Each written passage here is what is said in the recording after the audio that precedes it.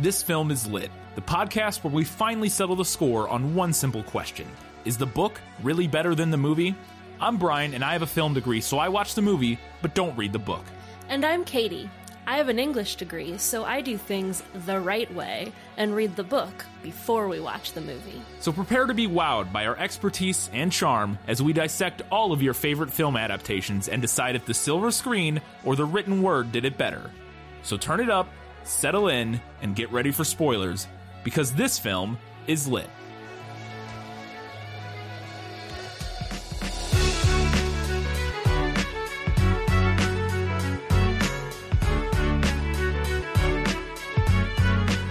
Revenge is a dish best served at the bottom of a hole in the middle of a desert highway. It's Dolan's Cadillac, and this film is lit.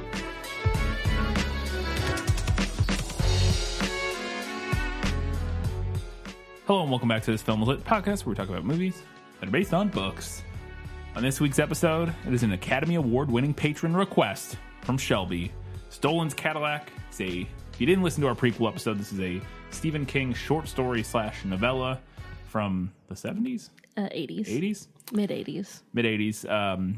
That was in collections, first published in It was first published in his newsletter thing. Yeah. Castle Rock. Castle Rock, I think, yeah. Yes. But originally, eventually combined into the Nightmares and Dreamscapes collection. Yes. It's the first one, right? Or the first. In the book, it's the in first the collection. One. At least in this edition in that that edition I have. I don't know yeah. if it's different in other editions. Yes. And then there's a 2009 film made by some people in Canada, starring some people that you know. Christian Slater, Wes Bentley, Emmanuel Vaugier. I still don't know how to pronounce her name. And we watched it. So we're going to talk about it. We have first, in case you haven't seen or read, let me sum up. Let me explain. No, there is too much. Let me sum up. All right, this is a really basic, this is the gist of it. Yes. The narrator, Robinson, spends years figuring out how to exact revenge on Dolan, the mobster who murdered Robinson's wife Elizabeth to keep her from testifying against him. Through careful planning, hard work, and single-minded commitment to a plan, Robinson is able to trap Dolan and bury him alive inside of his Cadillac. Hence the title. Yes. Dolan's Cadillac. Yes. The movie is almost identical. I would say it's a shorter time frame. Probably. We don't get a sense exactly how long this takes place over in the film, but it is months at least. Yeah. But I would say it's not years. It's probably hard over the course, say. Maybe the course of a year. Because at one point he's teaching, and then the summer break happens, and then he goes back to teaching, and it's like Labor. So like we know a little bit of the time frame, and to me it doesn't feel like it's probably all within a year. But other than that, the story is very similar in terms of like the basic premise, outline premise. Yeah. Yeah. And the movie adds some stuff. Yes, the movie adds stuff, and we're gonna get into that. But the rough premise is the same. The rough outline is the same. So we don't have guess who? No, there were like little things here or there, but no real like full descriptions of what characters look like. Okay, but we do have our main segment, or one of our main segments. Was that in the book? Nicholas Flamel is the only known maker of the Philosopher's Stone. The what? Honestly, don't you two read? Or in this case, was that in the short story? With short stories, it's tough. I have a lot of questions. I know a lot of times that the answer is going to be no when it's a short story to a movie, because they tend to sort of use the short story as inspiration and then add quite a bit to it, which I imagine is probably the case here. But we shall see. It's not that short of a story. It's not a few pages. It's 60, 70 pages. Yeah, it's something like 50, 60. Yeah, so it's in the ballpark of something that could be translated rather faithfully-ish to a film. But definitely assumed they added some stuff. So a lot of my questions, and this is kind of the first one, is this movie felt very film schooly to me as somebody who's done films during film school and worked on other people's films and written films, short films and stuff during film school for film classes, that sort of thing. This whole thing felt very it had the sheen of a a rosy-eyed sophomore film student trying to make their way into break into the film world, and so that's what a lot of some of these questions are, and we'll get to those. But this first one is kind of that. There's an opening monologue in the film that's very grandiose, for lack of a better term, where our narrator Robinson is talking about there's this man, he doesn't name him at this point, who when he looks at birds they fall off out of trees, and if he looks at you, your urine turns sour and your prostate shrivels up or something, and he's the king of nowhere. And it's this very, again, a lot of these monologue moments feel very trying too hard to write a deep and cool screenplay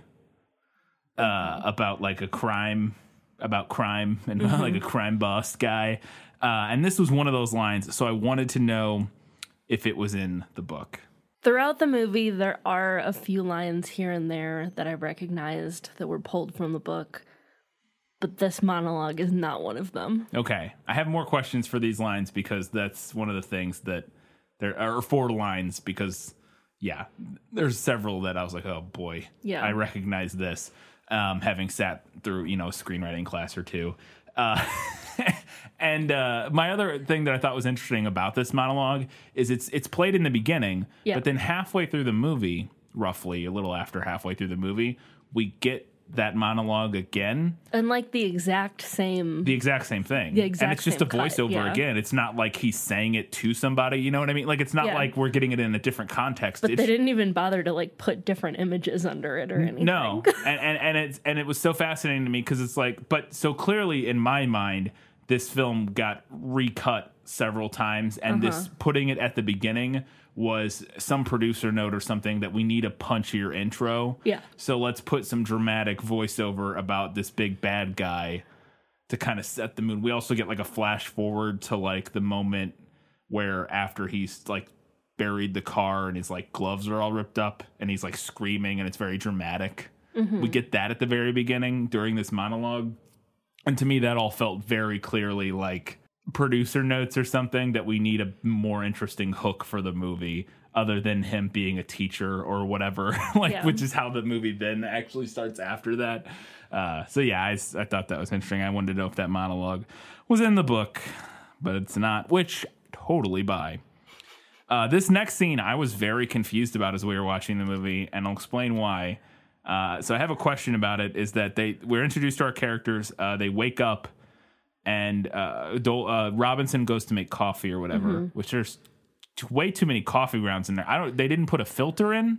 Their coffee was full of coffee grounds. It was very clear that they didn't have a filter in it. Or they like very textured coffee. Because it wasn't like... They like their coffee with the pulp in. Yeah, and it's like, it's one thing if you're doing like a French press or something and a little gets in. This was a normal coffee pot, like a normal drip style coffee thing. But there was just, as it started filling up, it was just full of coffee grounds. And I was like, what?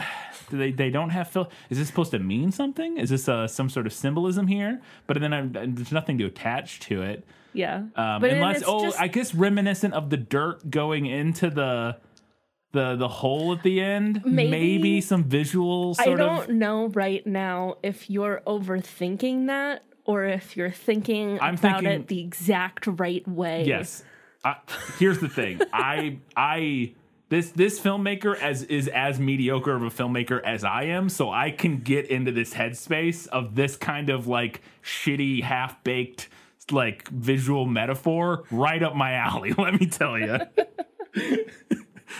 So I'm wondering if maybe that's what's going on. But while he's making coffee, his girlfriend Elizabeth, or fiance, girlfriend. I think they're married. They may be married. I guess they don't ever say. I don't know if they ever say in the. They probably do at some point. But anyways, his partner, she's taking a pregnancy test in the bathroom, and she looks at it, and she makes a noise, but I couldn't tell what the noise meant. And she comes out from the bathroom, and she says it was negative or something, and then like instigates sex. And then they just go to the bedroom or whatever. And in my head, I thought this scene was so strange that because in my head, she was took the pregnancy test and it was negative, so she was like, "Woo, thank God we can go have more sex." Was what I read that scene as. So absolutely puzzled that how you got the exact opposite. I literally read it because I literally read it exactly opposite of what it's supposed to be, which is in the context, yes, it's supposed to be, oh, it's negative, shucks, we got to try again. Yeah. In my head, it's woof, it's negative. Get back to having sex. We don't got to deal with this. Like, you know what I mean? Like, she didn't have to, otherwise they're gonna have to like, she's gonna have to go get plan B. What, I don't even know. We're just gonna have to deal with the fact that I'm pregnant, because in my head it was astounding to me that somebody could actually want to be pregnant. It's like, that can't be what it is. I don't know why I didn't read it the right way, but the whole pregnancy test thing said in the book. No, them trying to have a baby is a movie add-in, and might I add, just the laziest, most uninteresting way to try to make your audience connect to this couple, to like show that they're in love and like drum up sympathy for them. Yeah. It's just the laziest, most uninteresting thing absolutely you could possibly do. For sure. And apparently doesn't even work correctly for some audience members. No, which is, for me it didn't, and I'm sure I'm an outlier there. I don't know why I read it. Maybe, I guess it was her reaction to the test didn't read disappointed, or at least, like, you know what I mean? She doesn't have, like, an over-dramatic... I don't know.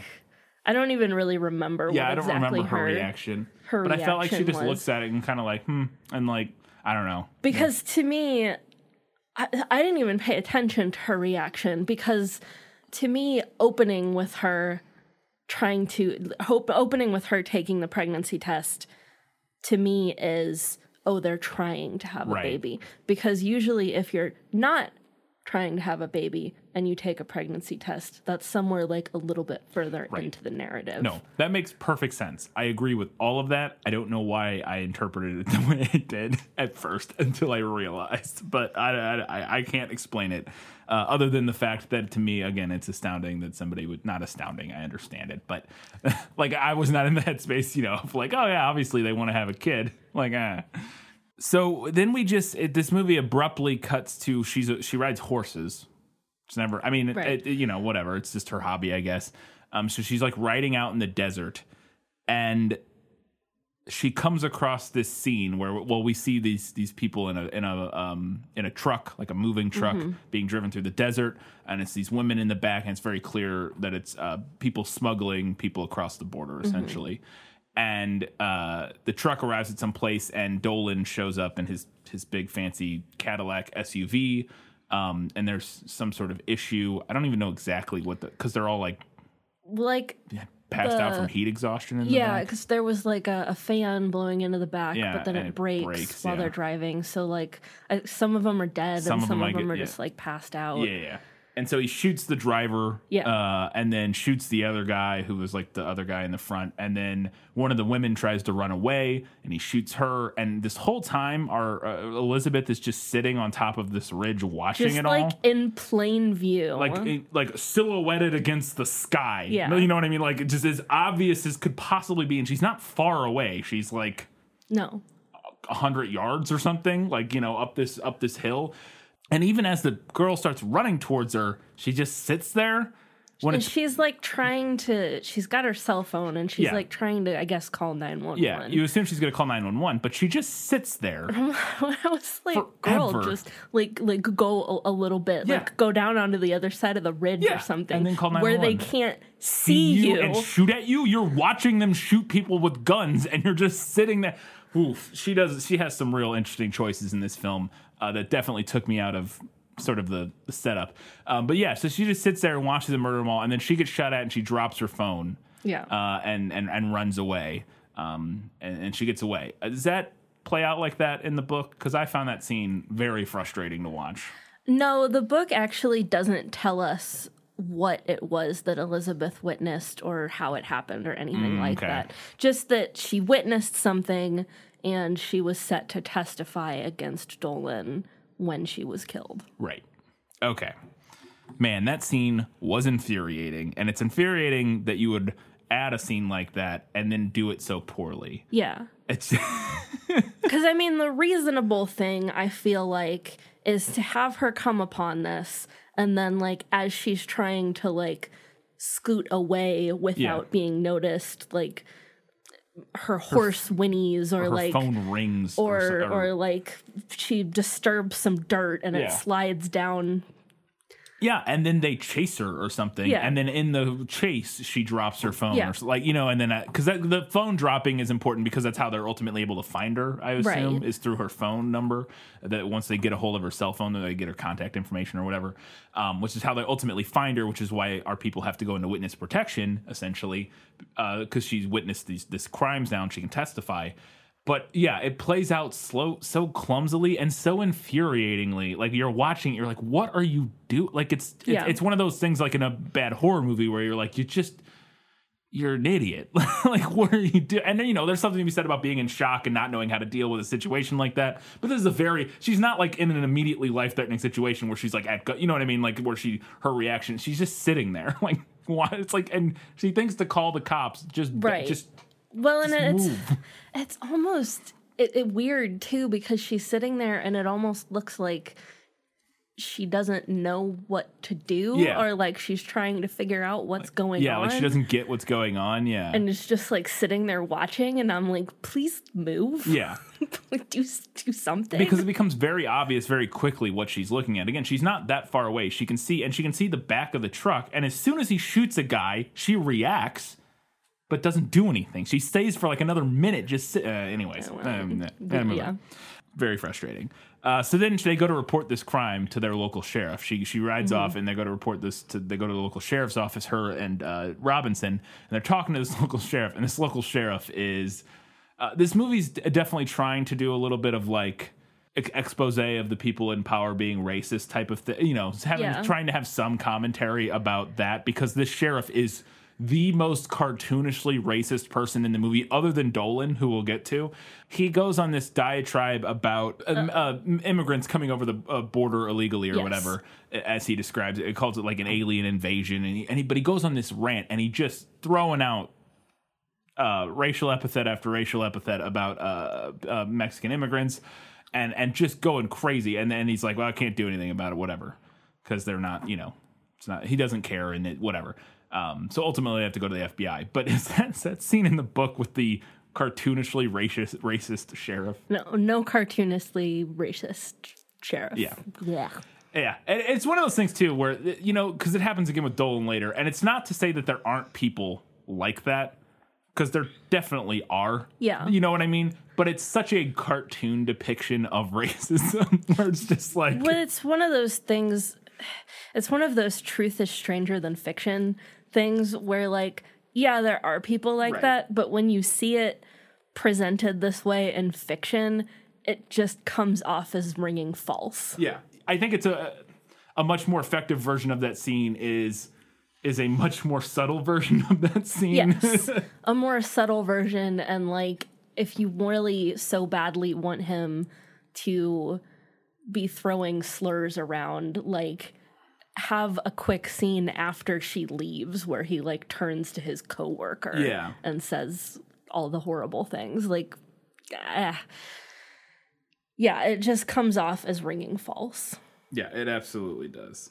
So then we cut from that to a scene of Dolan now after this, he's murdered these people and stuff in his apartment or whatever, like cleaning up after the fact, and he's discussing with his like second in command, his like muscle guy, about the whole situation, about how it's all messed up, and he's exposing these views that, you know, it's terrible that he has to do this, and that he basically goes on this big rant about how like all you know, it's the haves and the have-nots, and these poor immigrants have to come across illegally because the system's all messed up, and I'm the good guy here, you know, helping them across, and it's such a terrible thing that I have to do this. But, you know, he's basically kind of setting up he sees himself as all people do, sort of the hero, and his, you know, he doesn't see himself as the bad guy, quote unquote. And it's this kind of interesting monologue. It's not subtle, and they don't really ever expound on it anymore, except for kind of at the very end a little bit, with a turn of events that happens. is any of that sort of exposition with Dolan and about his motivations and how he views what he's doing as a human trafficker? Is that any of that from the book? No, we don't ever interact with Dolan until Robinson is burying him in the book. Oh, okay.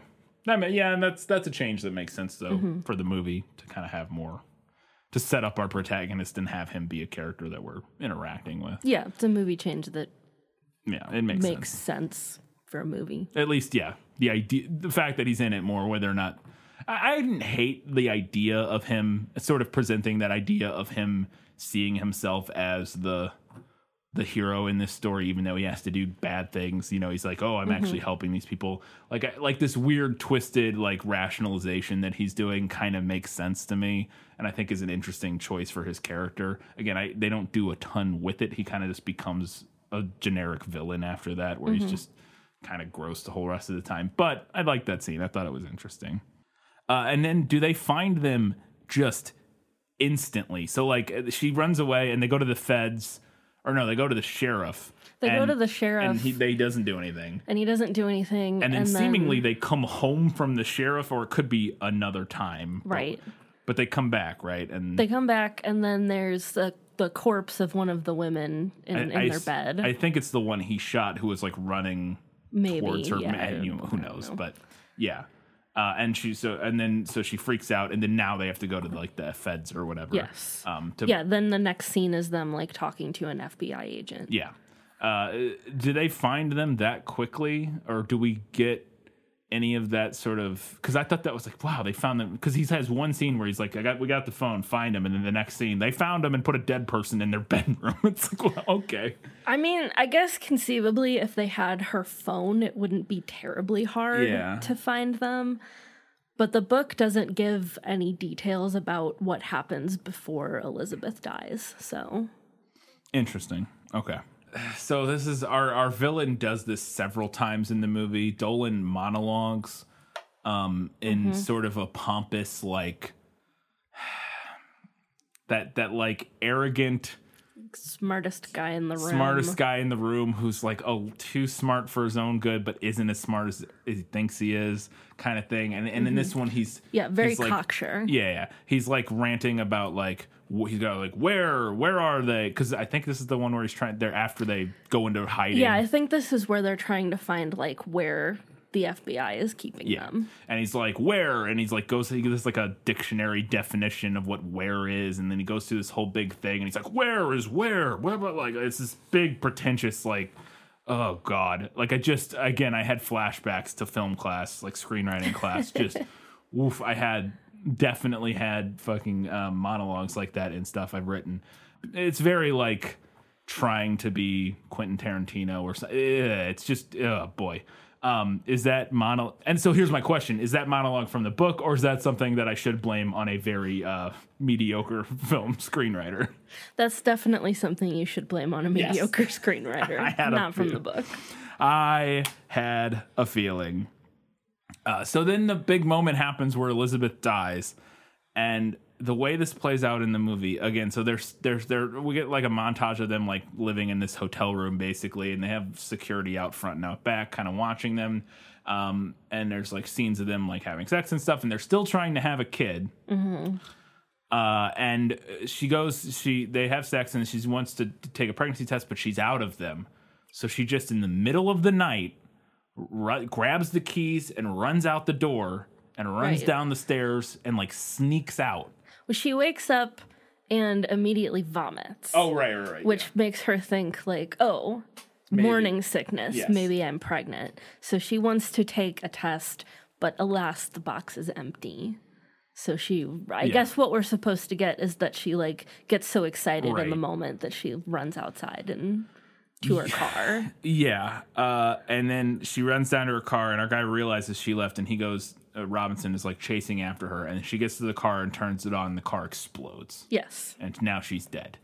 And it's just, boy, she's painfully dumb. Like, I get it. I get the idea is like she's excited and she's and maybe they're bored and she's tired of being cooped up and maybe thinks it's not quite as dangerous as whatever. So sneaking out in the middle of the night when you're under FBI protective services from a guy who you've seen actively murder people and who left a dead body in your bed. Not the most brilliant idea in the world. But she explodes, and now this is what sets everything off. Is that how it plays out in the book, or do we know how she dies in the book? It is a car bomb in the book. We know that it's a car bomb, but we don't know exactly how it plays out. Again, them trying to get pregnant isn't a plot point. And like, yeah, girl, you're in witness protection to testify against the leader of a human trafficking racket. Like, is this the best time to keep trying to get pregnant? Yeah. And like, you two aren't old, so maybe we could wait a little bit. Yeah, they're like it's not like she's in her late 30s. No, they're in like, their 20s or early 30s at the latest, Yeah. I would assume. Again, I'm kind of just guessing. Yeah, they don't seem particular. Yeah. It doesn't seem like it's particularly urgent. No. If it is, the movie does not tell us that. No, they're not. Yeah, there's no thing of like, oh, we only have, a few years left and then it gets very unsafe or, very dangerous. Yeah. There's nothing like that. And even still, I think even if they still, she does want to still get, it's just, okay. And I get you're excited or whatever, but. And she does, there is indication in the movie that she maybe, I don't know if she doesn't think it's as dangerous as it actually is, or maybe she has like too much faith in the system. Yeah. Because there's one point where she says like, oh, we only have to make it until after the trial. Yeah. And like, I turned to you while we were watching and I was like, do you know what organized crime is? And Robinson explains that to her a little bit at least. He's like, oh, it's not quite that simple, Like, even he says like he'll kill you whether or not he'll try to kill you whether or not he's in like, you prison. guys are gonna have to go actually into witness protection. Yeah. You have to get new identities and just move. Like, your life here is over. You're not. For sure. And oh boy, she is painfully naive in the movie in a way that is maybe realistic to some people. I'm not saying it's like completely unrealistic or anything, but it is one of those things like the moment earlier with her watching this whole thing that is incredibly frustrating. Yes. It's just like, come on. So this is one of the other scenes we talked about, sort of the cartoony racism of this movie is Dolan. So there's this big buildup.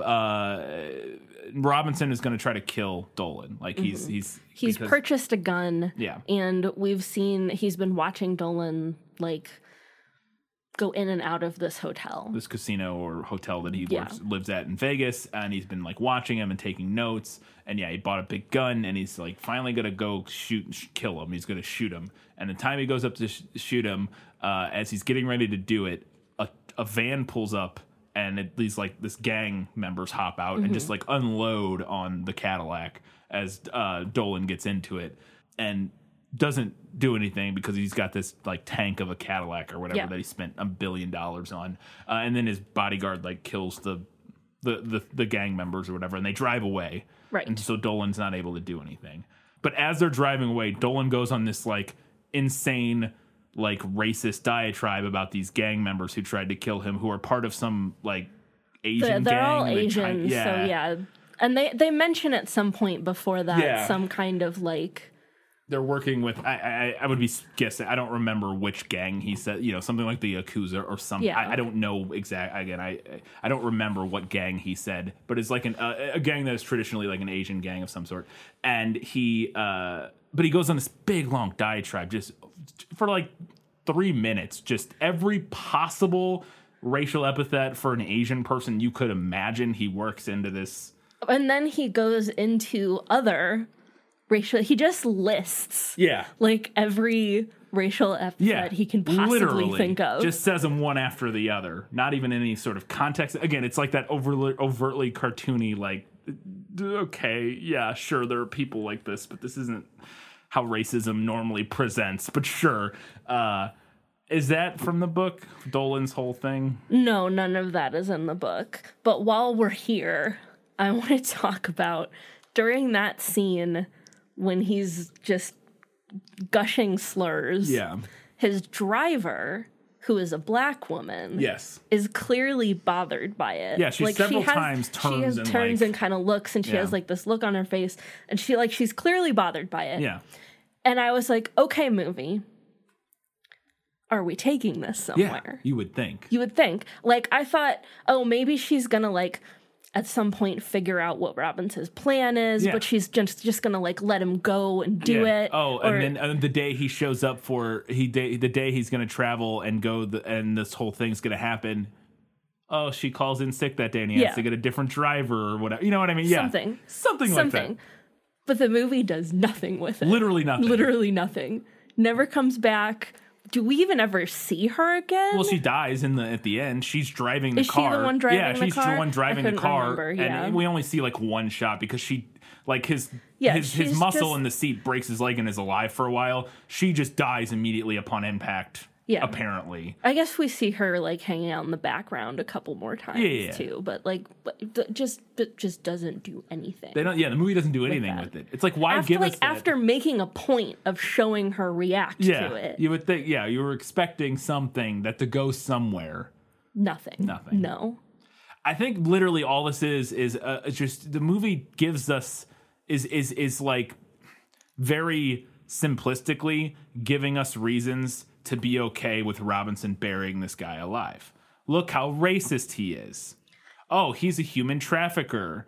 And he's a human trafficker who's not only a human trafficker, who like he talks about him like the people as like, you know, literally like stock. He doesn't talk about them like people. He completely dehumanizes them. Oh, and he's trafficking women. And he and he wants him sexy, and he like gropes him and stuff, and like I see he's just a bad guy, so it's totally fine when our hero, quote unquote, buries him alive at the end. You know what I mean? Mm-hmm. So they're just like that's the only reason this scene exists, is just to give us a little bit more on the side of the scale of us being like, okay, yeah, bury this guy alive. You know what I mean? I think that's all it is. The whole thing is very clunky. Yes. So this scene in the movie makes literally no sense, and I don't know if it was a late edited thing to make the interaction in the scene after this makes sense. But so one day he's following them on their drive. Mm-hmm. Like they take this trip through the desert to go from Vegas to wherever, I don't even know. LA, I think. Or LA or something, and they drive through the desert to do it every time, and he's following them, and they go through a detour, and he follows them, and he pulls up, and he ends up right behind them in his car. And at exactly this moment, and I would have to watch this scene again to even parse why this happens in this moment. The computer screen in the car randomly somehow connects like who he is. His information pops up on the screen for some reason. I think they search his license plate. Oh, the car searches the license plate just randomly? Well, I think the driver does. Either the driver or the bodyguard. I'm pretty sure they like search his license plate. And, okay, none of this is in the book. Okay. Absolutely none of this. And I'm pretty certain that the whole like searching his license plate and then having him pop up on the camera so that Dolan can see him, I'm pretty sure that the movie does this solely to explain how they know it's him. In the next scene. In the next scene when they're at the rest stop. Yes, for sure. Is that scene in the book? No. No, okay. But what reason do they have to run it in the first place? Yeah, that was my question. Is what doesn't make any sense. Like, there's no earthly reason for them to do that. Does the car automatically run? Maybe this is, again, and I wonder if this is one of the things that it was maybe cut or something, that this car, because there's a scene later where his car has, after he's down in the hole, where he pulls out an oxygen mask and it's like breathing like he's on an airplane that lost pressurization. Like he has an oxygen mask thing and he's breathing through that at some point later in the movie. And I was wondering if there was like all of these details about the car that were supposed to get set up at some point that are just never, you know what I mean? Like there's never a scene where we get like, because that's the thing that would make sense. If we have like a 5-minute scene, because it is called Dolan's Cadillac, of them explaining all the features on this car that is like, to like a James Bond car kind of a thing.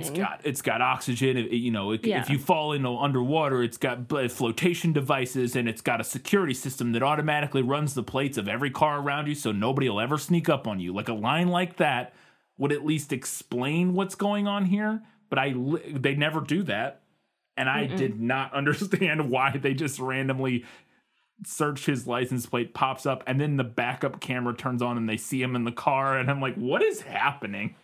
That's the weirdest scene in this whole movie to me. But yeah, it really is just to set up, because then he drives away and they follow him to like a rest stop and they like beat him up. Yeah. And Dolan like intimidates him and calls him a coward or whatever. Yeah.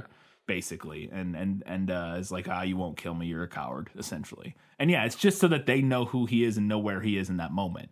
Right. So strange. Such a and I get that interaction. I get wanting that interaction with Dolan, like that personal, like to give them. And I'm wondering if that whole section wasn't a reshoot. And like maybe that whole thing with the bathroom scene and the setup for it, they're like, we got to get them together before the end of the movie.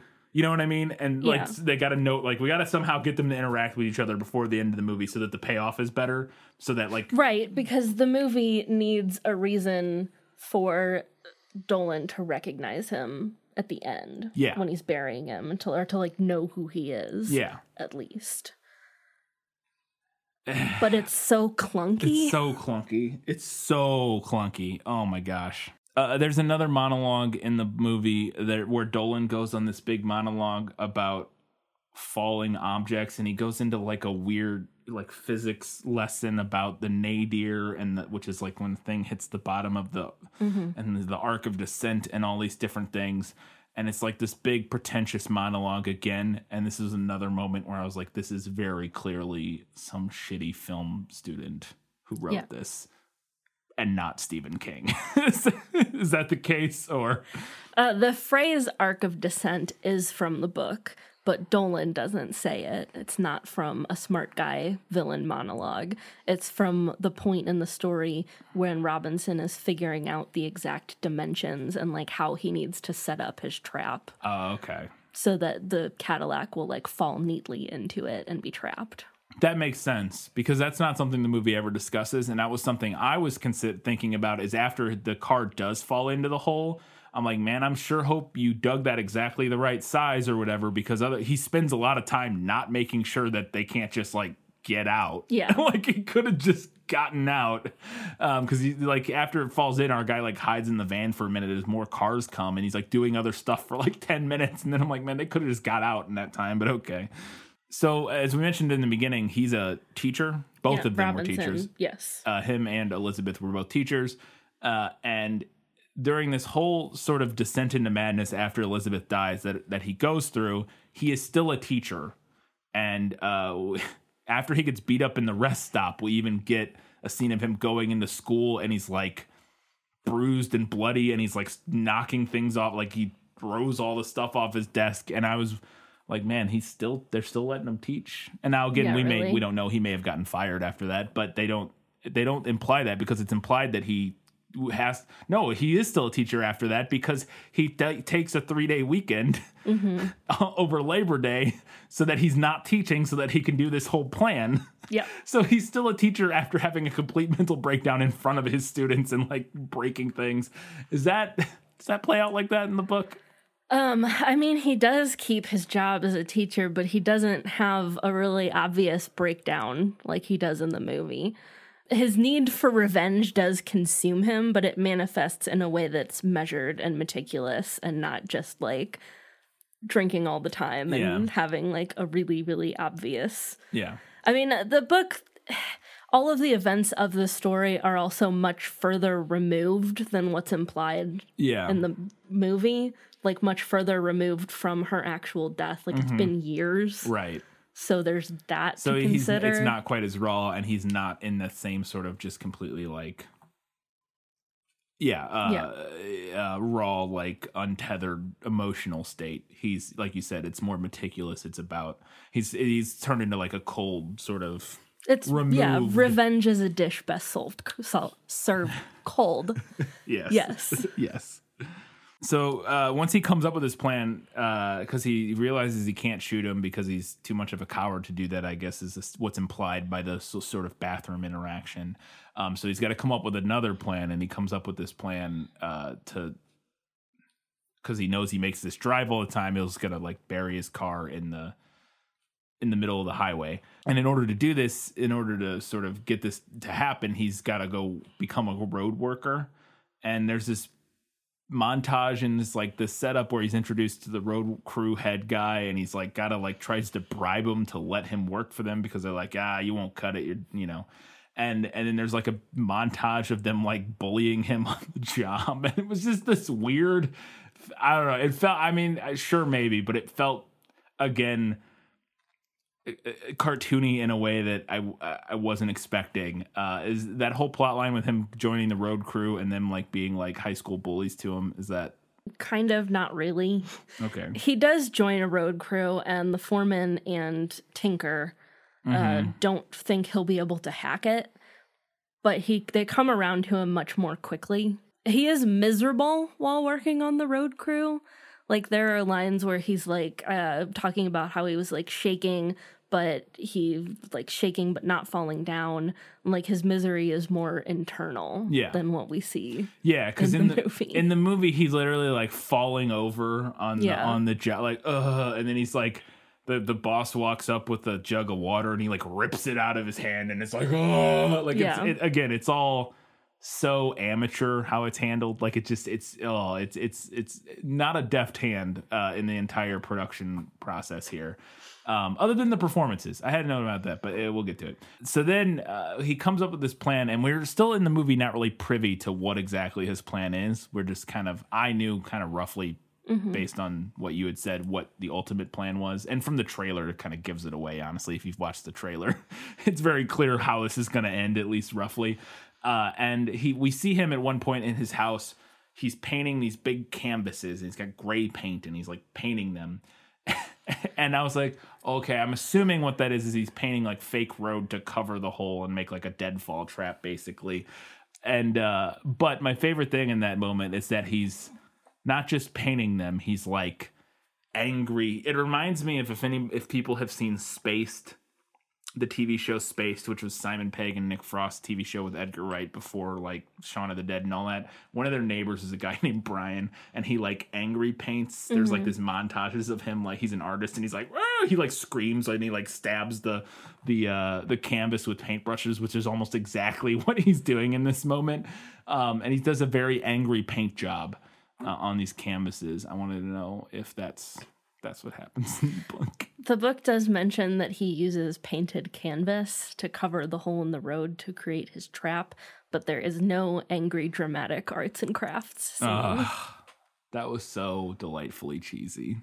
This is another one of those little bits of dialogue. We get a voiceover from Robinson talking about how he has to do it over Labor Day weekend because he's got a 3-day weekend and that's enough time. And he has this monologue during this moment about how much time that is. And he's like, 3 days, 72 hours, X amount of minutes, X amount of seconds. Like he goes to, breaks it down. And it's just, again, one of the more juvenile, sophomoric film student screenwriting moments in this script. Is that the sort of dialogue about time or monologue about time from the book? No. In the book, he does his whole setting the trap and everything over 4th of July weekend, not Labor Day weekend, which I'm not really sure what the purpose of changing that was, but whatever. He does keep track in the book of like the number of hours that have passed. Right. But it's not in a single monologue about like how much time he has. Right. It's more like after the fact. He'll be like, I've been setting up this trap for 36 hours or whatever. Yeah. And I mean, he does need to keep track of the time because of when he knows. Yeah, he has a very specific window that he needs to hit. And that all makes sense. Again, it was just the very specific choice to have him like list out break down the amount of time he had into like smaller and smaller segments and the very pretentious like Batman-y like monologue style thing was just God. So then after he digs this hole, and we get another insert shot of him, or no, this is while he's working. I don't even remember. We get the same shot from the beginning of him screaming and staring at his shredded gloves, and I think this is after he's dug the hole or something. Yeah, like that. That's while he's still setting up his trap. Yeah, but, and he's like and he screams and he's looking at his hands and his it's very dramatic, very melancholia and very bad. But is it from the book? Do we have anything like that? The book does put a lot of emphasis on how badly he wrecks his body, pulling this whole thing off. Sunburn, blisters, he slips a couple discs in his back. Realistic body horror, we'll call it. There's no scene of him screaming looking at torn gloves, though. Man, disappointed. So then ultimately Dolan wants to make more and more money, so he's got to graduate from smuggling human trafficking women into the country. He can make more money with this other thing, and he doesn't know what it is. And as he's driving up to he's on his way to the hole at this point. Yeah, they're on the highway. They're like coming up to it, and he gets a call, and he finds out that in fact the thing that he's now involved in trafficking is children. Mm-hmm. And he seems visibly upset about it, and again sort of giving us this inkling of humanity to him, I guess is the idea.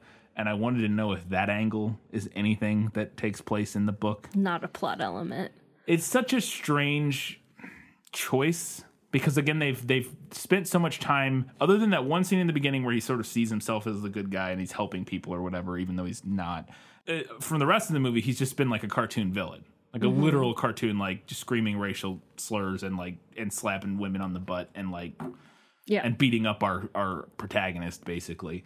And then all of a sudden, right before the end moment, the movie does this like truly, again, sophomoric, like, ooh, look, he doesn't like that he's trafficking kids. Now your conscience is complicated for the scene that's about to happen. Not really. No, not really. The fact that he didn't feel great about human trafficking kids, okay. It's not even like he didn't do it. He just didn't feel great when he found out. He was like, oh man, that sucks. I gotta go back to human trafficking adults after this. It's so stupid. But you said so that's not even a thing from the book. So after it falls in the hole, the driver dies instantly. His muscle in the front seat's got his leg broken. He's stuck there and he's just like screaming the whole time. But then Robinson and him just like chit chat for like quite a while. As he's like, at first he's pretending he's there to help him, and then like he's called like the police or whatever, and then ultimately they sort of figure out who he is. He figures out, oh, this is Robinson, because he calls him Dolan and that sort of thing. How does any of that dialogue take place in the book? How does that play out? Is it similar to the movie? Do they have a back and forth? They do talk, not as much as they do in the movie. In the book, Dolan immediately realizes that there's something going on. Oh, okay. So whereas in the movie, it kind of seems like he genuinely at first thinks that he's just been in an accident. Oh yeah, he definitely thinks he's just been in an accident at first. Yeah. But in the book, he immediately is like, there's something going on here. Right. So in the book, it starts with him making that offer of money to Robinson. Gotcha. And then Robinson counter proposes the money offer and says, I'll let you out if you can scream loud enough. Mm-hmm. And then so Dolan starts screaming, and that's obviously he was never going to let him out. But is that element from the book? That is actually directly from the book. That I had a feeling was, because that felt very Stephen King? Yes. Yeah. It felt like it made sense. That's the kind of macabre and like horrifying, like psychological torment thing that made sense. That also, is that anything to do with the because this is very clearly inspired by the Cask of Amontillado, which we'll talk about. We talked about it in the prequel. Is there anything to do with that, like the screaming in that story that you remember? I don't know when the last time. I would have to reread to see if there's like a direct correlation to it. The two characters in Cask of Amontillado do have a conversation. Yes. And there is like some attempt on the part of Fortunato, who is the one being bricked in, to like dissuade the other person from carrying out that deed. Gotcha. Then some complete nonsense happens in this movie, which has already been a little bit of it. But Robinson asks Dolan if his computers are working in his car, and Dolan's like, no, it says 404 error. This address doesn't work. He like reads every word, the entire screen, which is bonkers. And then Dolan's or Robinson is like, okay, here's what I need you to do. You're going to go to the browser, or you're going to go to the address bar, and you're going to write http:// and I was like, what? We paused the movie and laughed. We both burst into hearty guffaws, hearty laughter at that moment when he goes, HTTP, and I was like, oh no. So none of that is from the book. Yeah, because it's the 80s. It's the already. 80s, so obviously none of that is from the book, none of the internet stuff. But I want to just talk about that. That's an aware joke, right? I don't think it is. Are you sure? I don't because think it it is. felt like something out of an SNL skit. I think this movie was 2009. I think it maybe was just around, I don't know. But anyway, so the whole point is that he puts in that address and that somehow gets to a webcam that connects to a webcam that shows what Robinson is doing, so he can like watch himself being buried alive. And he can see him. It's a very weird thing. And yeah, it's but that HTTP part, I was, oh boy, that was a good belly laugh. It came out of nowhere. It was and it was amazing. It was so amazing. You go to the address bar and type HTTP. I really wanted the whole thing. They don't go. I actually think he does do the whole thing, but oh, it's so funny. And then there's this great line, which is once again just truly terrible film school hack. Is Robinson's yelling at him, and he says to Dolan, "It tears me to pieces to think about how you tore my wife to pieces," and my eyes almost rolled out of my head. Is that line from the book? Not that specific line. Robinson does occasionally say she was in pieces to himself as like a sort of mantra that push himself to keep going with his plan. But that specific line is not. The specific line, "It tears me to pieces to think about how you tore my wife to pieces," is so bad. On the nose. Yes. And it doesn't even feel like, I read it and it doesn't even feel clever in any way. Which that's the one thing. It's one thing if you come up with a line that's like kind of eye rolly that at least feels clever. That line's not. There's nothing about it. It's just it's something that a person who thinks that they're clever but isn't comes up with because they think it's clever. Yeah, but it's just and it's not remotely anything that a person who is in the frame of mind that Robinson is would think to say. Yeah, and it also just doesn't even sound cool when you say it. It tears me to pieces to think about how you tore my wife to pieces. It's so clunky because it repeats words in a way that isn't interesting. Like there's not like an irony to it or anything. It repeats it's just words in a way that doesn't have a nice cadence. No. Or it's not. There's no parallelism to it. It's just repeating words. Yeah, it's so bad. I was like, oh God, okay. And then he asks, at one point, he calls Dolan again, as he's been burying him for hours or whatever now. And he calls Dolan and he asks him, "Do you believe in God?" And Dolan's like, yeah, yes. And then Robinson says, "I don't," and then hangs up the phone and keeps burying him. And that's like literally that whole interaction. And I was like, what was that about? Okay. And so I was trying to figure out what that whole, and I'm assuming what they're going for there is literally just, this is also why I'm asking if it's in the book to see if there's any added context if it is in the book.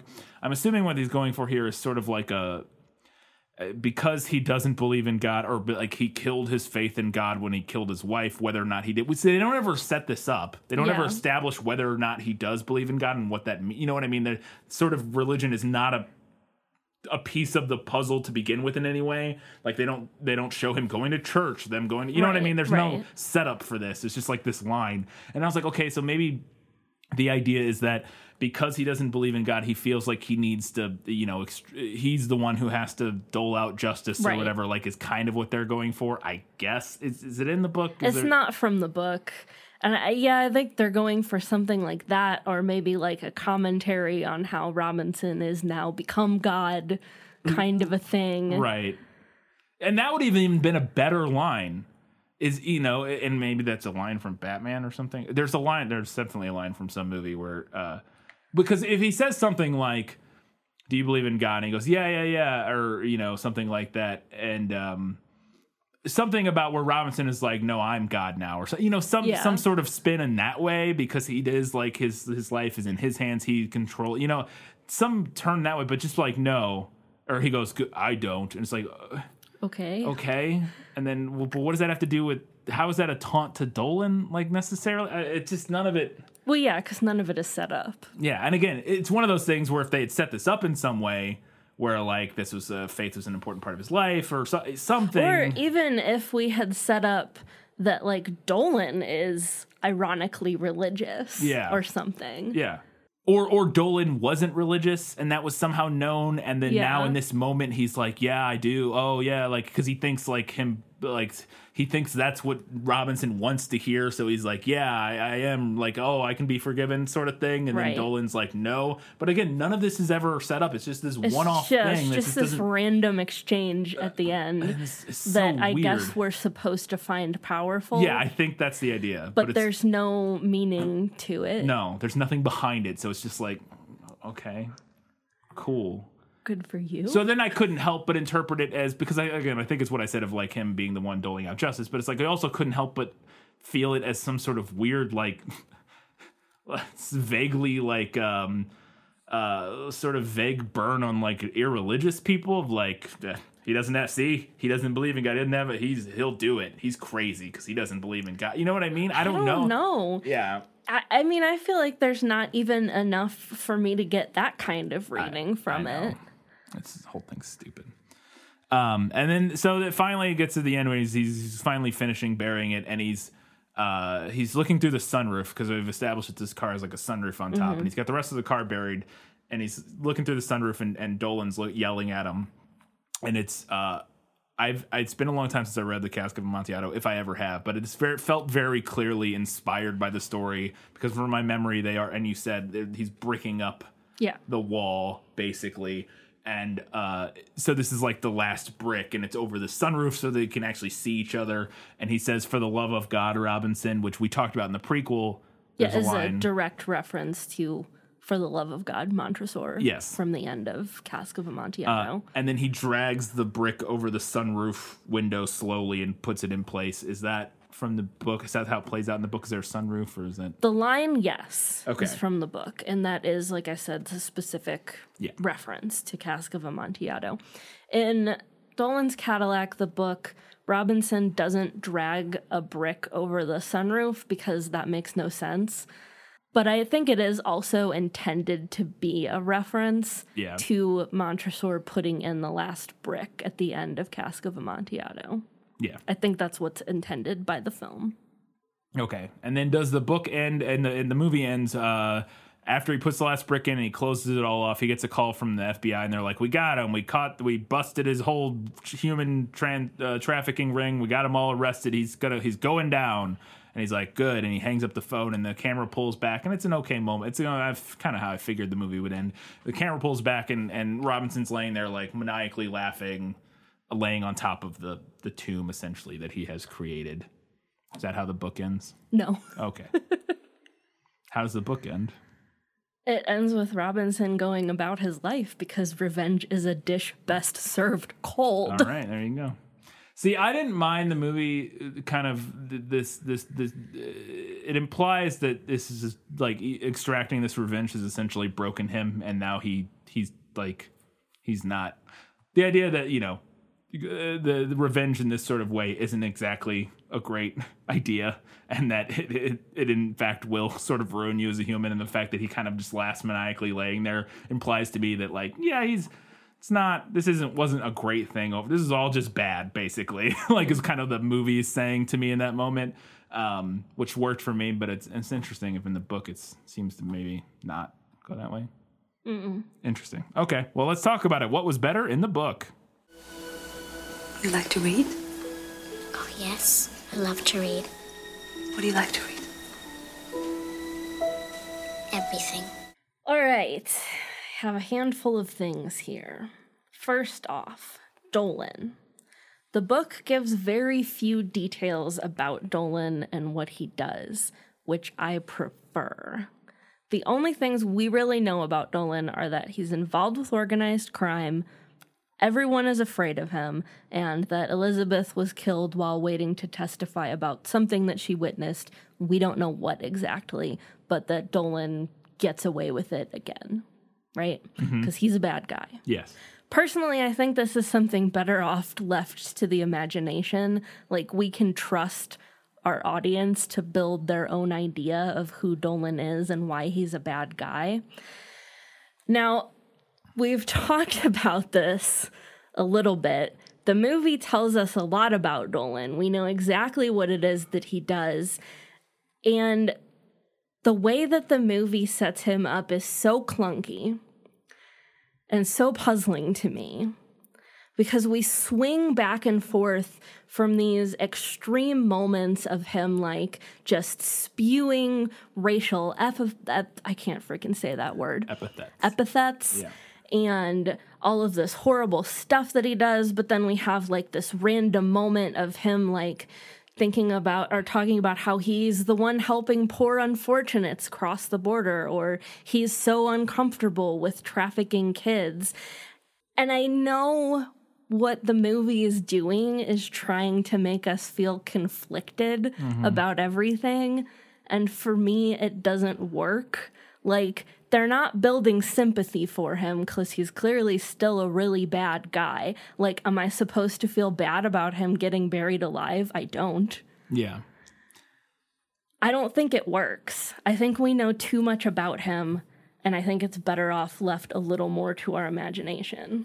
I don't disagree. The movie is definitely trying to build a little bit of sympathy, which I agree doesn't really work, because I think the movie's trying to do a couple things. One, I think it's trying to be like, people are more complicated than sometimes you would imagine they are. Like, maybe he's not purely evil. You know, he sees himself as the good guy, that sort of thing.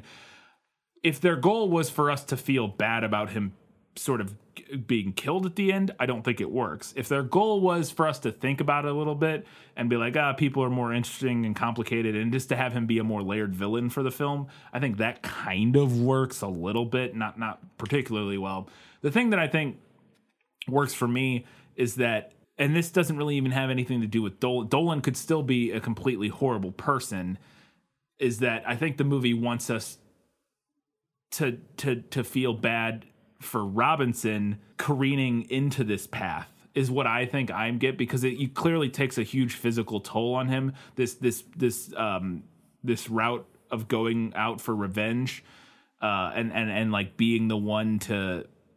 Obviously, the system has failed him several times, but also in the movie, it kind of failed him. But also, like, his wife just like ran out. Like, it wasn't their fault that she got killed necessarily. You know what I mean? Like, which is kind of complicated in the movie. Is that, you know, the movie wants us to question the system and whether or not it can actually extract justice, and that's why he has to do it. But also, it wasn't the system that failed and is the reason his wife died. The reason she died is because she snuck out of protective service in the middle of the night. Yeah. So that makes it a little more complicated.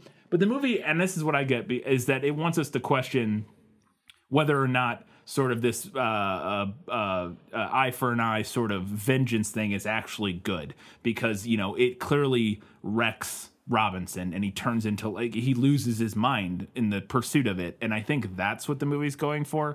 But that isn't helped by Dolan being a more layered villain necessarily. Like, it doesn't help that message if Dolan is a slightly more sympathetic character, because I still don't like him. It's I still don't. Clunky. Yeah, it's just clunky, and I still don't care about him. It's clunky, and I don't know. Like, I'm left not knowing what they want me to get out of it because it's so clunky. Yes, I agree. And there's just too much going on. Yes, for sure.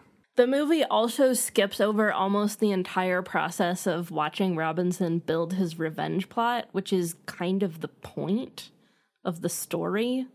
Like, in the movie, we see him do some of the same stuff, but in the book, he also does things like consult with a math teacher friend to figure out the exact dimensions that he needs to make this hole to ensure that Dolan can't get out of the car. He does this by telling his friend that he's writing a short story. That's not super important, but I figured I'd mention it in case we had questions. And like at one point he calls Dolan's house cleaning service, pretending to be a caterer as a way to verify exactly when Dolan is set to arrive at his house in Las Vegas. In the movie, to me, it ended up feeling like he comes up with a bare minimum plan and then he gets pretty damn lucky. Yeah, for sure. And he also, in the book, spends years in service of this plan. 7 years just watching Dolan and like waiting for the perfect plot to come to him. And then another 2 years working towards the actual revenge plot. He knows Dolan's routines inside and out. To me, it felt like the movie loses all sense of time. I swear at one point the movie says that he's been watching Dolan for years. Oh, did it? I swear at one point it said that, but it felt like months. Yeah, to me, I thought it was months. Yeah. And I think it could have been more interesting if it had played out over years in service of and maybe it did, but it didn't feel like it. If it had very clearly in the movie played out over the course of years, I think it could have helped add more to what I think the movie is kind of going at, which is that this path of revenge is destroying him. And if it takes place over years as opposed to months, that feels more realistic and like that it's consumed his entire life, after years of his life. But it also makes more sense that he feels that he needs to do this because clearly the system is not work. You know what I mean? Like if it's taken years and years and nothing is happening, it makes his motivation makes more sense, because if it's been months, it's like, okay, well, how the feds can't come up with all this like overnight, it's gonna. But if it's been years and years, it makes his motivation makes a little more sense. He's like, well, clearly they're never gonna do anything about this, so that he feels like he needs it. Yeah. In the book, at one point, Robinson drives past Dolan as he has a flat tire on the side of the road, and Dolan looks at him directly, doesn't seem to recognize or remember him, which I feel like is realistic, because why would somebody like Dolan remember the husband of one murdered witness? I also thought the way that the movie had Dolan fixate on her was weird. Like, why would he fixate on her? She's just another casualty of his lifestyle. But we also have that kind of adds insult to injury thing in the book where Dolan clearly doesn't recognize Robinson, and that's also a mirror to the Cask of Amontillado, adding insult to injury. Also, I hated the line, "I'm ready to bury the past." The movie can fuck right off. That's another one of those absolutely classic sophomoric film school lines. I also much preferred the book's version of having Robinson fantasize about shooting Dolan, but realizing that realistically he couldn't pull it off and he needs to find another way to do this. The movie has Robinson following Dolan around with a gun, and then that scene at the urinals in the roadside bathroom. In the book, Robinson fantasizes about shooting him, but he acknowledges that he doesn't have the know-how to take down his armed guards, which he doesn't. And honestly, I feel like the movie could have had its cake and eaten it too if it had done something similar to Hush, having Robinson imagine confronting Dolan or trying to shoot him and then realizing that he'll fail at it, but where the audience doesn't necessarily know at first if what's happening is real. Yeah, because I think the thing the movie does is it tries, it kind of sets up this gang tries to do it and they fail. There's three of them and they fail. So what chance does he have? But then the movie has to go the extra because clearly that's not the problem. Because his plan wasn't to spray bullets at the side of a car. His was just to shoot him as he walked by. And we've watched him in the desert becoming a good shot with this gun. So he should feasibly be able to hit this guy slowly walking to his car. He's not, you know what I mean? So the plan seems possible. But then what the movie does, it goes further, which I think kind of works with the whole bathroom scene where he basically calls him out and is like, you don't have, you're not the kind of, you can't shoot me. You're not. There's an extra level of sort of commitment or you have to take an extra step. This whole digging a hole in the desert and then the car falls into it and there's like a removal there. Like he's not actively like pulling the trigger kind of. I mean, he is, you know, but like, so I the movie kind of goes for that angle, which I think works, but also it's, yeah, I like your idea though. I think if he had it play out and realized he would fail, I think would actually be an interesting way to do that. Yeah. Also, the line, "I sentence you to life." Fuck off, movie. Fuck off with that. I also felt like the book had a more compelling version of Robinson.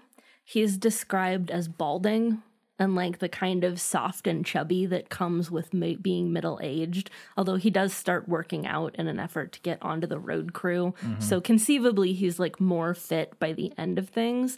But I felt like watching somebody who's basically like Walter White at the beginning of Breaking Bad would have been more compelling. Yeah. Like Wes Bentley did fine, but he's young and just seems reasonably fit the entire time. So like, where's the challenge? Yeah.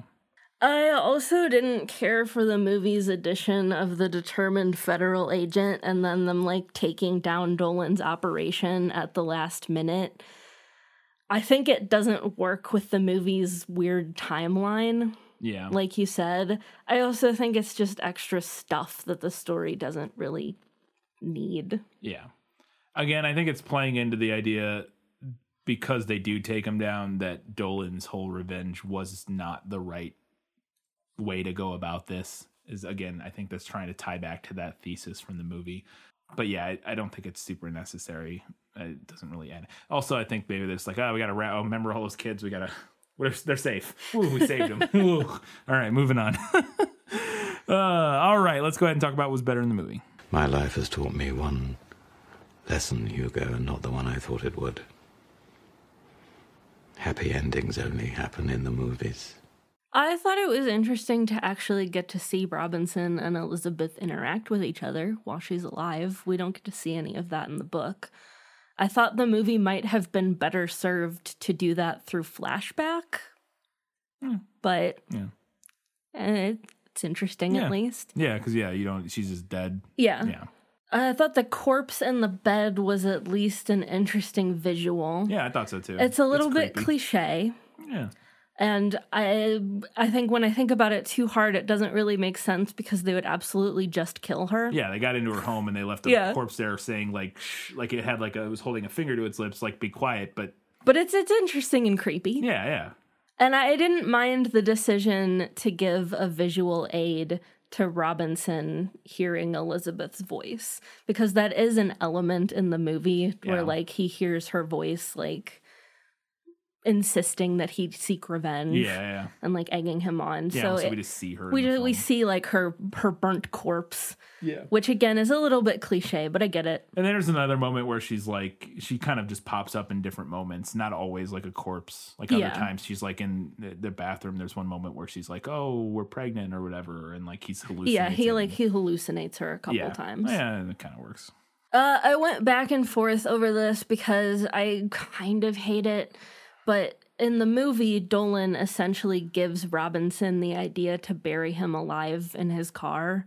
We see like when the FBI agent, when they find the buried truck with like the corpses of the women in it, and you kind of see like that, he gets lights. This idea. Yeah. You see like the light bulb go off.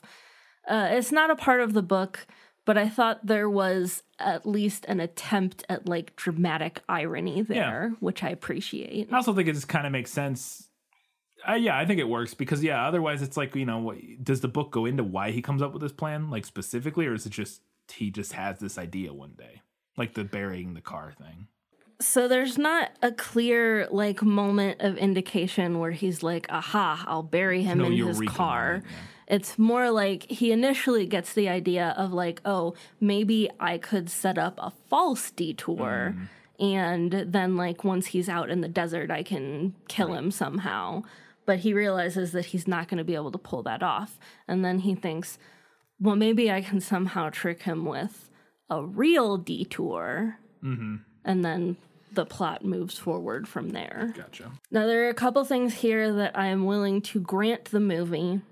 I will grant you that in the movie it makes more sense for Dolan to realize that it's Robinson burying him because of the urinal scene. I still don't like the urinal scene. Yeah. But in the book, Dolan just kind of magically arrives at that conclusion, despite earlier indications that he doesn't remember Robinson, Yeah. which I think is supposed to show us how intelligent Dolan is, but it still seems kind of like Deus Ex Machina-y. And I also thought the movie finds a reasonable, if uncreative, way around the fact that Dolan has a cell phone, which is obviously not an issue in the 1985 short story. Yeah. He uses in the movie. Yeah, he's got uses like a jammer, portable basically. cell phone jammer thing. Because I was wondering, because then the phone starts ringing, and I was like, did you forget you had a... Well, here's where the movie fails, is that we never see him, at least unless I'm misremembering, I don't think we ever see him try to use the cell phone. He says, like, shortly after they crash into the hole, he's like, says, like, internet's out, cell phone signal's out. I heard the internet's out part. I didn't catch the no cell phone part. Yeah. Which in the cell phone signal is out because of The jammer. The jammer. Okay. All right. We've got a few things that the movie nailed. As I expected, practically perfect in every way. Robinson and Elizabeth are both teachers in the book, so the movie gets that correct.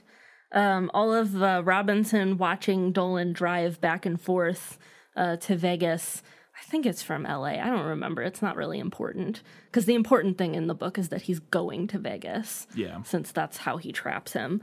But there is, I mean, that's like basically all he does for a long time is like follow him and watch him. Yeah.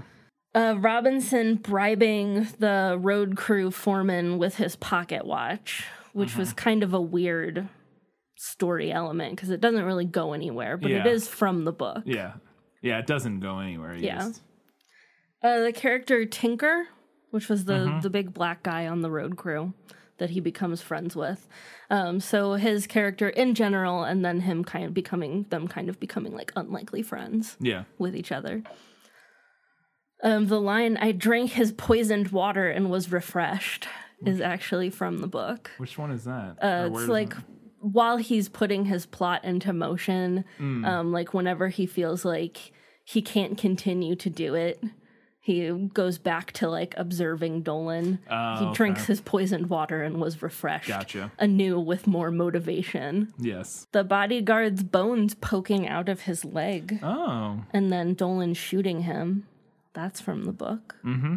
And then there's the point where Dolan like sticks his hand out of the like he can get the car door open like a couple inches. He sticks his hand out and like just wildly tries to shoot Robinson and then says, "Did I get you, cocksucker?" And that's from the book. Gotcha. Is the part where he pops open the sunroof and shoots at him from the book? No, it's not. Yeah, because he just randomly, he like uses a knife. He sees the emergency exit. Oh, is that? I thought because I thought he got something with a knife. He's like stabbing. Oh, I don't know. I thought that somehow, because he's tried to get it open before. Yeah, he tried to get it open. And then he did something with a knife, and I thought maybe that somehow was able to get him to, because he like stabs the ceiling several times with a knife, and then he's able to get it open. Maybe he has to twist something, but he sees like, at one point, he sees that there's an emergency exit in the roof. Yeah, but he pops out and he shoots at him some more, and then Robinson sets the bucket from the backhoe on it so he can't open it anymore. All right, we've got a few odds and ends, and then we'll get to the final verdict.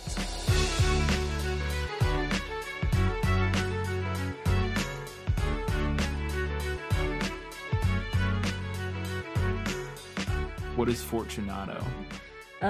So we mentioned in the prequel episode that the hotel that Robinson stays at is called the Montresor, which is the character from Cask of Amontillado who does the bricking in. Yeah. Fortunato is the character who gets bricked in. Oh, and you said there's a moving truck? Oh, the moving truck at the beginning, it's labeled like Fortunato moving or something like that. I was surprised that wasn't in the trivia anywhere. Yeah. Because Montresor was. Yeah, somebody noticed the hotel, but they didn't notice that. Yeah, the one with they're bringing the immigrants in at the beginning. Right? Is that what you're talking about? That truck? Yeah. Interesting. When he buys his big fuck off revolver, the lady selling him the gun says she gives like a very dramatic spiel about how powerful, she's like, it's a blah blah blah double action, but she says double action at one point, and I know very few things about guns, but I know what a double action and single action revolver are, and maybe he just doesn't know, and maybe that kind of works. But she says it's double action, but every time we see him shoot it, he always pulls the hammer back each time, which that's what a double action is that you don't have to pull the hammer back in order to shoot it. Single action means you have to pull the hammer back. Yeah. And then to shoot it, or else it won't do anything. Like, it won't cock itself and it won't spin the chamber. But double action does it for you, but he always pulls the hammer back. And you can do it that way, but I just thought it was weird. And now maybe that's just because he doesn't know anything about guns, so maybe he thinks, like a cowboy, he thinks he has to pull it back every time. Which is like, the single action is like why in cowboy movies where they do the thing where they like hit the hammer with their hand, is because it's single action and they have to pull the hammer back each time. Anyways, I thought it was a little detail that was just weird. That is kind of weird. There's a scene shortly after his wife dies where he says that he's taking the antidepressants, and then they show a shot of a dead goldfish with the antidepressants like at the bottom of the tank. Which is like, hello and welcome to film school. And I didn't even go to film school. So much of this movie is so much of it. It's very sophomoric, is what it is. It's just incredibly sophomoric. That's not the right word. It's just hack. It's very trying to be more... like trying to be deep. Trying to be deeper than it actually is. I thought they did a good job making Wes Bentley look all strung out, and like when he is going through his drinking and being depressed and all that, he looks very sickly. Like whoever they got to do the makeup did a pretty good job. He looks... he goes from looking relatively healthy and normal to looking like he doesn't sleep anymore. So that was pretty good. There's one point where Robinson says to the FBI guy, he says, like, I have sixth graders who could put that guy in the electric chair. And I'm just trying to... were like, what? I'm like, what does that mean? Like, is it... I could think of two possible meanings. One, I think is more likely is that it's a really weird way to complain that it's taking too long. I think that's what it is. The other option is that he's saying he has sixth graders who could do this job better than the FBI. I think that's the same thing. I think that's kind of two versions. I think what he's saying is that, like, why are you taking so long? This case is easy. My sixth grader could, like, it'd be like being, if you're going, it's an open and shut case. Like a sixth grader could argue this case type of thing. Such a weird way to say it is any of that. It is. Because he says my sixth grader could put him in the electric chair, and it almost reads like. It almost reads to me like he's saying that his sixth graders could physically overpower Dolan and sit him into an electric chair. Or that his sixth graders are ruthless. And it's very weird. It's written weird, but I think I know what he's going for, but it's a weird line. We both we're like, what? Why would you say that like that? That's such a weird... Okay, sure. When he's getting ready to make his final drive to L.A. or whatever, there's a shot of... Christian Slater of Dolan in his hotel room, and he's standing at the window and in the background. And I only noticed this because I was on the Wikipedia page for the Cask of Amontillado at times while we were watching this, looking at stuff. And the artwork on the Wikipedia page for the story, which I assume is from, I don't know, maybe I don't know where it's from. Some illustration at some point. It's from illustration. The exact illustration on the Wikipedia page was hanging on his wall in the background. And I was like, very subtle movie. Nice. Well done. I think this line is right after the Asian gang tries to shoot Dolan, I think is when he says this. But he says, nobody shoots fucking JD, meaning Jimmy Dolan. Yeah. But, and maybe this wasn't what they were going for, but I caught it. JD is Christian Slater's character from Heathers. That's his name, is JD, and he gets shot by Winona Ryder's character at the end of the movie. That if they did that on purpose, that's good. That's a clever little Easter egg. That could be a clever little Easter egg. Could be. Because, it works both ways. Yeah. For sure. That's fun. I like that. I hope that was a clever Easter egg. For a movie that goes so hard at trying to be clever, there's no way that wasn't on purpose. I would guarantee, because it's just clever enough that they could have pulled it off, but it's not that clever. Yeah. So it's definitely something they did on purpose. I will say that I think the actual murder plan itself is fairly clever. Not from like a writing standpoint, but just like if you were actually wanting to kill somebody and get away with it, it feels like not the worst plan in the world. It feels like mildly doable. Right? It's like, this seems like you could actually pull this off. Now, the biggest problem, I think, would be because somebody cut up the road and like it becomes like the suspects narrow down pretty quickly, like once they find it. But maybe they don't find them. Maybe if somehow you. Well, he talks about at the end of the short story, he says that they did eventually make it to repaving that portion of the road, but as he suspected, they were just doing their jobs and nobody noticed that, like, oh, the asphalt broke up a little bit too easily. Stuff like that. I mean, in the movie, they show him and he's clearly, like, putting down, like, squares of brick. Yeah. Which, I mean, it would break up, like, kind of geometrically, but not, like, that smooth and geometrically. Well, they show him cutting it. He actually is cutting the... He puts all the bricks back. I mean, it's very clearly like they went to the garden store and bought like pavers. Yeah. But he also, in the book, he buries the car enough. That's why I said earlier that him putting the brick over the sunroof doesn't make any sense. It doesn't even make sense in the movie. Because, I mean, that would cave in and blah, blah, blah, blah. Right. But also, they would find the car immediately upon breaking up the road. But in the book, he buries it enough to where they're going to break up the road, but they're not, like, they would have to dig deeper to find the car. But it also doesn't make sense in the movie because it's very clear, and I noticed this while watching it, that he pulls the brick over the window, but then it cuts, and then it shows that he had put a lot more dirt on. So the only thing that makes sense is that he did that for dramatic effect in the movie, and then took it off and put a bunch more dirt on, and then put the brick down again. Because very clearly where he's putting that brick at, the car is not... There's not enough, like, it doesn't make it, like, because the car is far enough down that he would have to put several feet of dirt on the car before he put the pavement back in. Yeah. And then the movie shows it that way, but then it just shows him they wanted to do the dramatic shot of him dragging the brick over the window. So they did that, and then they're like, oh, well, we still need to put a bunch more dirt on the car. So there's no way he had to have done that, and then he had to pull it back off and put dirt on It's so stupid, I will say, and I mentioned earlier, that I think both Wes Bentley and Christian Slater do a fine job. Like, the performances are the best part of this movie. They're not amazing by any stretch, but they're the best part because the writing is very weak. The direction is meh. It's okay. It's better than a lot of terrible movies, but it's not great. And the writing is very clunky and mediocre, and again, hackish and like sort of film school level. But the performances are pretty good from our two main characters who get 90% of the screen time. Yeah. Okay, I want to talk about this a little bit. There's one point. So part of what we see Dolan doing with his human trafficking racket is that he wants to traffic more attractive women so that he can get more money for them. And at one point he says, like, did they find a refugee camp full of supermodels or something?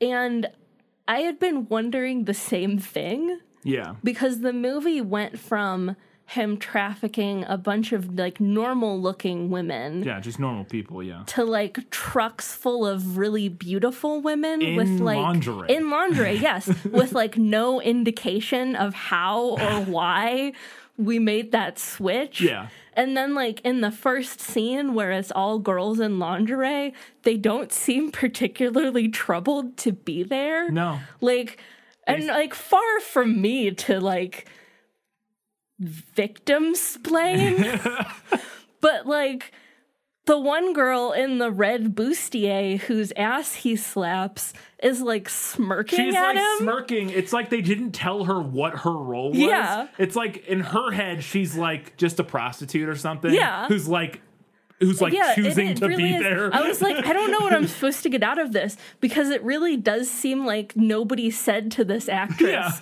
oh, by the way, you're being human trafficked. Yeah. She has act her arms, accordingly. She has her arms crossed and she's like, yeah, I'm hot. Yeah. What's up?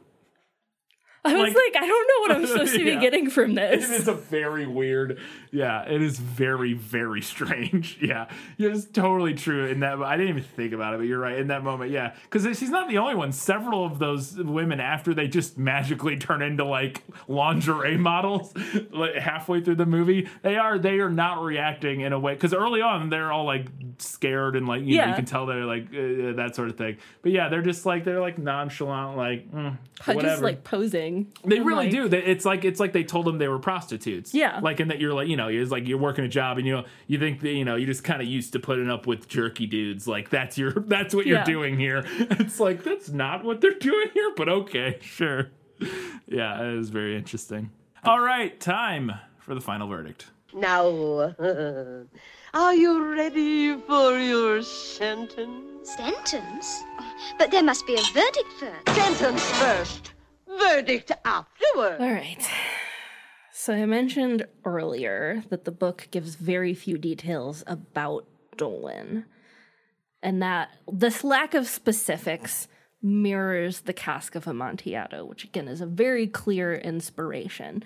Stephen King's short story is essentially a modernized retelling of The Cask of Amontillado with a little bit more focus on how the narrator actually gets to the point of being able to exact his revenge. And in both The Cask of Amontillado and Dolan's Cadillac, we don't get a lot of details about like backstory or exactly what happened, but ultimately it doesn't matter. Like we still have to follow the narrator down the path that he set. And I think by both telling us a lot of details and trying to make us kind of unsure about Dolan and give him more layers, the movie goes for this like postmodern approach of like moral ambiguity and trying to make us question if Robinson is justified in his revenge, which is poorly executed, but also whether or not the revenge is justified kind of isn't the point. Yeah. I mean, it's definitely something that you can think about and consider, but the point is to watch Robinson exact it and feel something, whether that something is horror or triumph. But these actions were or were not justified. They're both conclusions that you can arrive at, but neither is a conclusion that the story tries to lead you to. Right. And I felt like the movie was very clearly trying to lead the audience to one of those two places. So to me, the movie completely blows past or maybe misunderstands the point of both of its inspirations, which is kind of a wild thing to have done. Yeah. I also hate postmodernism, so there's that. But anyway, Stephen King's Dolan's Cadillac tells a simple but ultimately satisfying story. I think it would make a compelling short film. The movie, in trying to push it into a feature-length action thriller, unnecessarily overcomplicates things. Characters, plot, the entire point. It's also really clunkily done. Like, it's just not a good movie. So for those reasons, I'm going to give this one to the book. Well, all right then. There you go. The short story is better. As always, you can do us a giant favor. Head over to patreon.com/thisfilmslit. Support us for $2, $5, or $15 a month. If you support us for $15 a month, you can get a recommendation done on the show, just like this one, which was Shelby's recommendation. But even at lower levels, you get access to things like bonus content. We just put out our bonus episode of Midnight Sun, which is a review of Midnight Sun, which is the retelling of Twilight from Edward's point of view that Katie read and I listened to her talk about for an hour and a half. So you can get that at the $5 level. We also talk about TVs, movie shows, all that sort of good stuff. Check it out there. You can also follow us on social media, Facebook, Goodreads, Instagram, all those different places. You can also give us a review on iTunes or Stitcher or wherever you listen to us. You can toss us a 5-star review. That helps out a lot. We're over 80 reviews on iTunes now, so that's delightful. We're getting quite a few. Katie, everybody knows, but what's next? Up next, we're continuing our summer series. We're almost there. I can see the light at the end of the tunnel. Up next, we have The Twilight Saga, Breaking Dawn, Part 1. Part 1. So that'll be in 2 weeks' time because we do have a prequel episode next week where we'll be previewing Breaking Dawn Part 1. Part 1 and 2. Well, we'll be previewing both. But yes, and we'll have a learning thing segment probably and all that sort of good stuff. But then once we do Breaking Dawn Part 1, we'll just have the very next week will be Breaking Dawn Part 2. We won't have a prequel episode. We're just going to go right into it and knock it out and finish off our summer series right as summer ends. So it'll come out right at the end of September, right? I think ish, so. roughly. Yeah, ish, roughly. Yeah, in the ballpark. By the end of September, that's the end of summer in my book. You hit October, you're fully in fall.